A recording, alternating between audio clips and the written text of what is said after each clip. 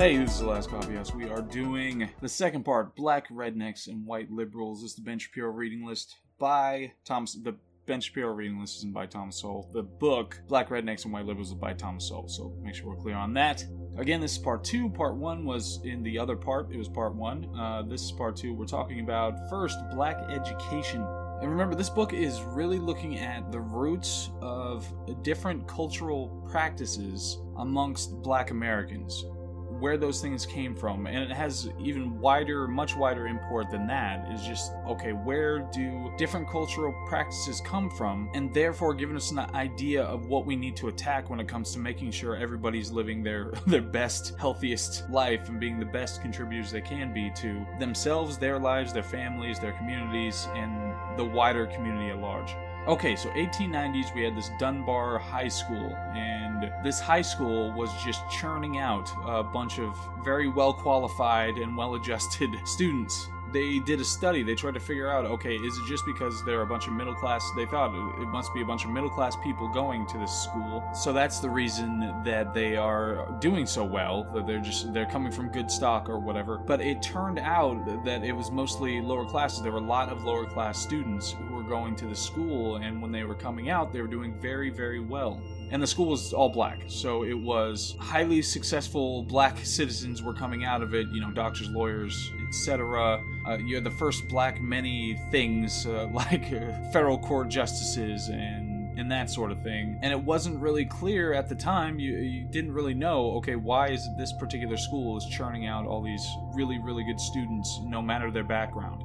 But then you had the whole issue of racial integration. It just became the only cry at a certain point that you couldn't have segregated schools. You couldn't have primarily one race in a school. And when we think about these issues, this is something that comes up a lot, is that you would think, okay, on the surface, the very surface of something, you would say that this is a bad thing, something like having segregated schools. And so you'd think, okay, what do we need to do? And you'd think racial integration, let's mix everybody. But in that cry and that push for the integration, the quick integration, people didn't care what happened to Dunbar. Dunbar that had this incredible track record. So anyway, over time, you end up with racial segregation anyway because of just broad demographic trends. But one thing that Sowell points out is that it's not about like the per pupil spending. It's not about money. It's not about throwing money at these kinds of educational institutions. Per pupil spending is among the highest in DC, and yet the scores are among the lowest. Throwing money at schools doesn't work. There are many more important cultural things that need to be addressed. So Dunbar itself became a symbol of elitism among blacks in general. And then after this lengthy court battle, the old Dunbar building was destroyed. And then you have burgeoning racial disparities when it comes to education. Now, obviously, those things aren't exactly directly causational or anything like that, but Thomas Sowell is putting this broader perspective on the way that education worked and has worked and should work.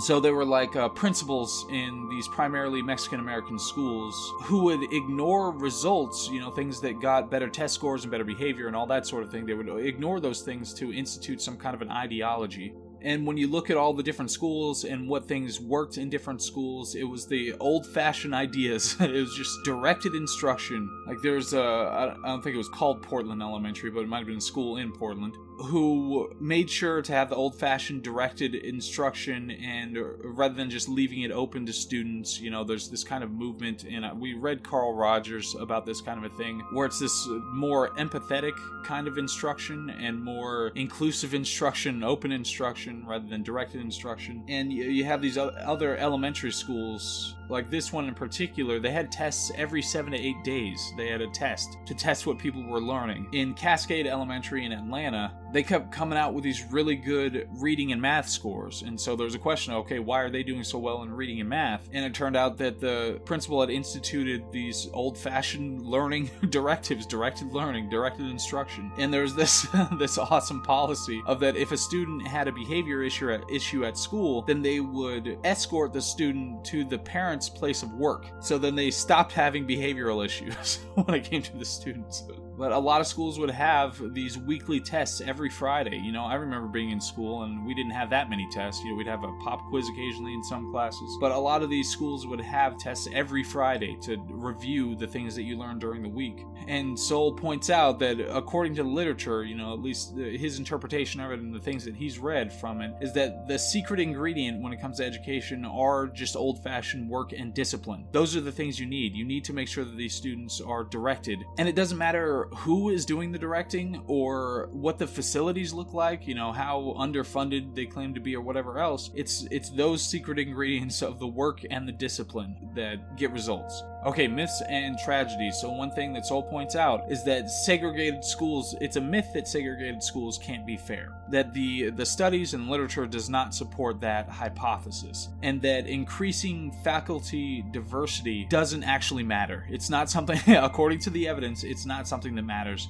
The race and gender roles of the people who are teaching don't actually matter, and brings up this idea of an anti-intellectual black subculture. And this is something that really has me concerned, because generally when I was reading all the literature about this stuff, I was more on the side of biological determinism. It just seems like so much is determined by that, but there are, obviously it's never going to be 100% either way, and the way that I explain this is that it necessarily has to be 100% biological. It's just you have your biology and that's acted upon by other things. So your biology is just a range of responses to external stimuli. So when it comes to education, you're going to have a starting point, and then you're going to have the elasticity of your responses to whatever external stimuli. But this anti-intellectual culture just seems to be something that is much more broadly subscribed to in the United States right now than just the simple enclaves. Like he's pointing out specific enclaves in black subculture that has an anti-intellectualism, but it seems like this is something that's being just imported just broadly in American culture, which is really concerning right now, especially when you go on Twitter or something like that. Another issue culturally was acting white, the acting white attack, and I know Candace Owens just talked about this. So if somebody acts in a particular way that they associate with whiteness, that something like the National Museum of African American Culture would associate with whiteness, unbelievable. If nobody has seen this, there was this chart that was put out by the National Museum, in DC, of African American Culture, that associated all these, that said these things were whiteness, and include things like punctuality, like hard work, like the nuclear family, like capitalism, those kinds of things were associated with whiteness. They just said those things are whiteness. Pure insanity. I mean, obviously these are cultural things that anybody can do, and that many cultures do, notwithstanding whatever their skin color is. But pure insanity. So anyway, but he's saying that, okay, they associate certain things like using proper grammar or being punctual or working hard, doing well academically. They would associate these things with acting white and say that's a pejorative, that's a bad thing, you shouldn't be doing that.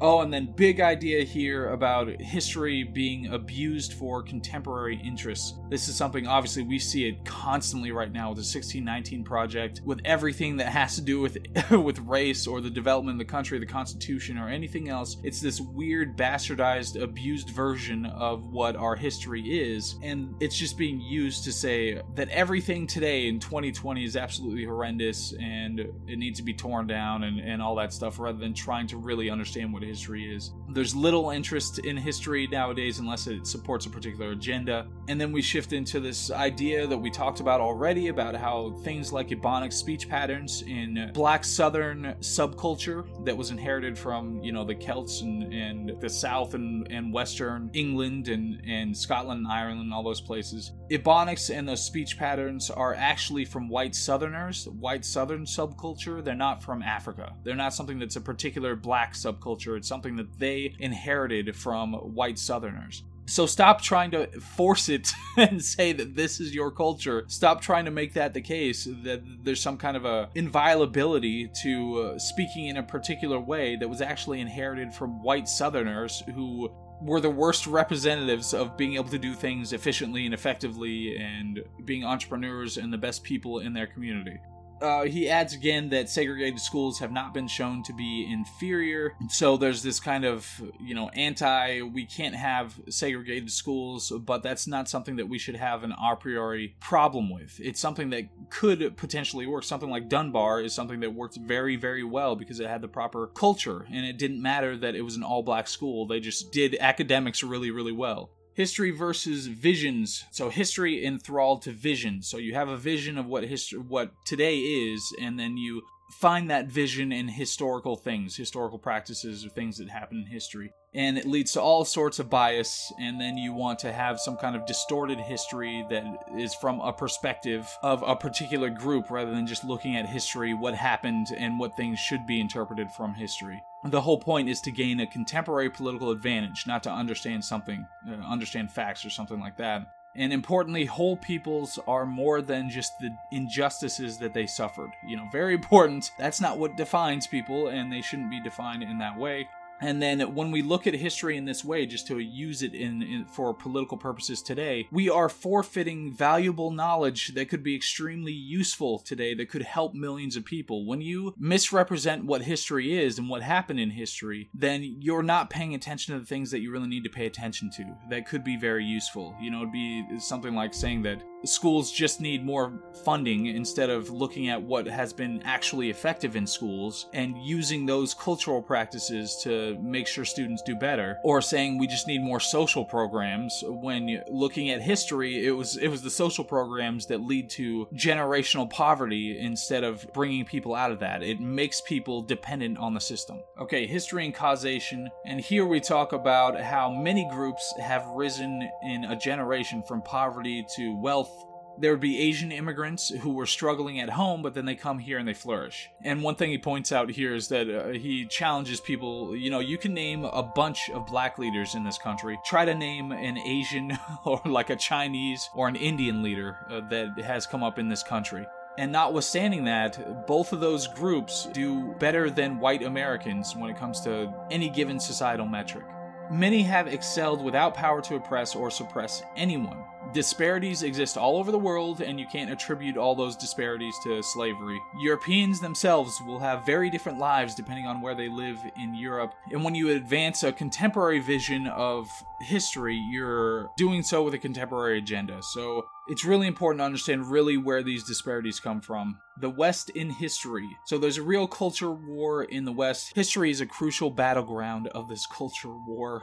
The sins of the human race are not peculiar sins of Western civilization. And the whole idea that no one is objective, you hear this so often now, that it's just this weird acceptance of it. It's not a solace. It's not something that you get to just rely on to say that no one is objective, so therefore I can be totally biased. Just imagine a mathematician saying that. The whole idea of if we can't completely eliminate bias, then we should just celebrate it is not correct. We should always be trying to eliminate bias. Even if we're imperfect at doing so, we need to be doing it all the time. And taking sides encourages collectivization and deciding that people are foremost members of groups instead of individuals. The whole idea of role models, and I think we've talked about this before, but the whole idea of role models who have to look like you or be the same gender or whatever is not just false, but pernicious. I totally agree with this. It specifically emphasizes that we should be looking at group membership first, and we shouldn't be doing that. It should not matter, and that was never a problem. When Michael Jordan was inspiring people all over the world, it wasn't a problem. They said, oh wait, he doesn't look like me, therefore. It shouldn't matter if it's Michael Jordan or Albert Einstein. It shouldn't matter what they specifically look like, and we should specifically fight against that urge to say that, well, I need somebody who looks like me.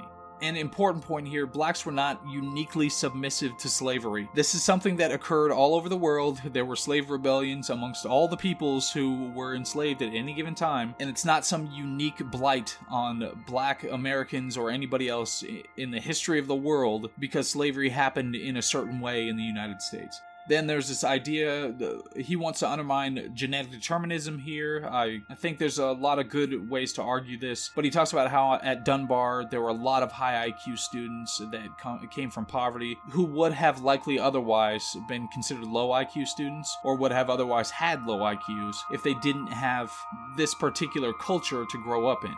And then there's the Flynn effect. The Flynn effect is that over time, people have increased their IQ. So generation after generation, as you go through generations, their IQs have increased. If we were perfectly genetically deterministic, then you would expect IQs to be stable over time. They wouldn't be increasing. Now, of course, there are a whole bunch of other questions that go around this. As far as I've seen, the Flynn effect is actually not effective anymore. It's been declining more recently. So what would happen is that you would have a kind of a carrying capacity of IQ. You would have a carrying capacity of IQ wherein the entire human population would reach a certain threshold. Okay, once you have that much comfort, then you can't have IQ increasing anymore. You don't have any more elasticity to increase IQ. And it seems that we've plateaued now. Once people have general access to food and safety and security and all that sort of thing, then you're not going to have significant impacts on IQ no matter what you do with them. Now, again, when it comes to IQ, and what the literature seems to suggest is that it is pretty fixed. It is mostly genetic.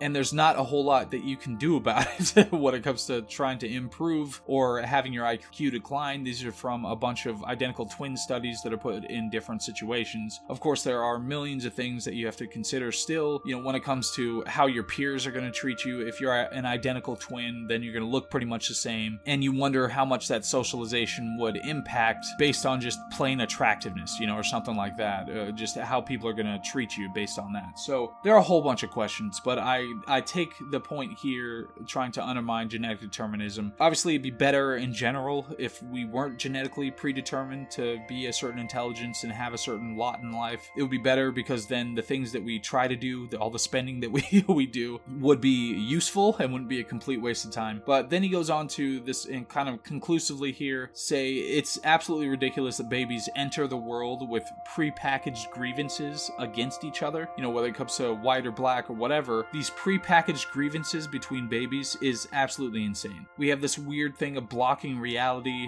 and sealing ourselves off from reality when it comes to trying to understand the past and figure out what the real problems are today. So that's pretty much what's in the book. And Jesus, there's so much I just like about this book. There's so many good ideas. There's, like I said, from the beginning, he makes sure to couch what he's saying and say that the application of the things that he's arguing has certain limitations. He calls it out when it's just correlation versus causation. He puts a lot of work into trying to understand what is actually true. And like I said, the most important thing that Thomas Sowell does is give you a whole bunch of tools to be able to go out there and challenge whatever ideas you want to challenge, whether it's his ideas or anybody else's ideas. He's saying this is how you go through a process of trying to figure out the real answer to something.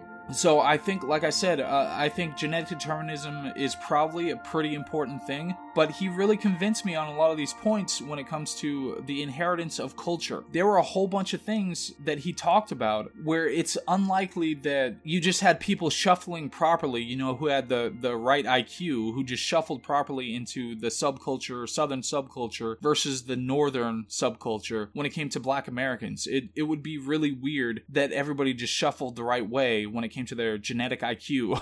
It just seemed like there were a lot of cultural things that really impacted how they were going to progress and how they did when it came to inheriting southern white subculture that had all these bad characteristics and inheriting northern white subculture that had all these great characteristics. And then you just have, respectively, you have the Southern culture that just does horribly and is crime-riddled and then migrates to places like Detroit and Chicago. And then you have the Northern culture that the only thing they share with that Black subculture from the South is the skin color. And they get as affected by this immigration, when it came to increases in crime and all that, as anybody else. And they go on to do amazing things and just be, entrepreneurs and doctors and lawyers and just extremely high functioning people in society with healthy families and intact families and all that stuff. I think there's really something to be said about the way that these cultural practices being spread throughout communities, way that these affect them. There's no way that a meme like don't respect the police or believe that police are always going to be attacking you, whatever the statistics say, or being anti-intellectual or saying that certain things are white and using that as a pejorative, saying that, acting white, quote unquote, is a bad thing, rather than saying that this is just a general cultural practice that anybody could do, whether you're Asian or white or Black or anybody, and that everybody does, like being punctual or working hard. I mean, all that stuff. So there's a whole bunch going on when it comes to all that, but these are all bringing up way more interesting questions than anything that you hear right now in public discourse that just says, it must be racism. There's so much racism all over the place. And then explaining no further about anything. So really, really excellent ideas. Big picture wise, I think this is a much better explanatory model when it comes to trying to understand, okay, why do we have these really negative cultural enclaves of people with a particular skin color? And really important to point out that it's not about skin color. It really is not about skin color. There are African immigrants, there are Caribbean immigrants, people from the West Indies or whatever, who get into the United States and outperform the native black population and often the native population in general. So it's not about skin color. There are cultural practices that we need to get back into effect, that we need to maintain and spread throughout all these communities, and just have it be a concerted effort that this is what we're going to do. You know, it needs to start with more grassroots communities around, but it needs to be emphasized, you know, the pro-intellectualism, pro-academics, pro-school, supporting family and being there for family, all these things that would be positive. We need to try to get those things just injected into all these communities and see how that works out long term. Then we don't have to worry about genetic determinism. We don't have to worry about, the differential scores on IQ tests and all that kind of thing. We can see that there are effects being made. And hopefully, I mean, that's just the reality of the situation. If you spread enough cultural practices around, then people are just going to do well if they have the right cultural practices that they're espousing. So anyway, sorry, it's really early in the morning, and I'm just trying to knock this out. So I'm sorry if I sounded a little stunted rather than as fluid and incredible, my speech patterns are usually. But I really appreciate you listening to this one. This is, one of my favorite books that we've read so far. I loved going through it. I love learning about this stuff. And I'm not going to pitch you anything. I really appreciate you listening. I hope you have a good rest of your week. I'll see you on the next one. All right, bye.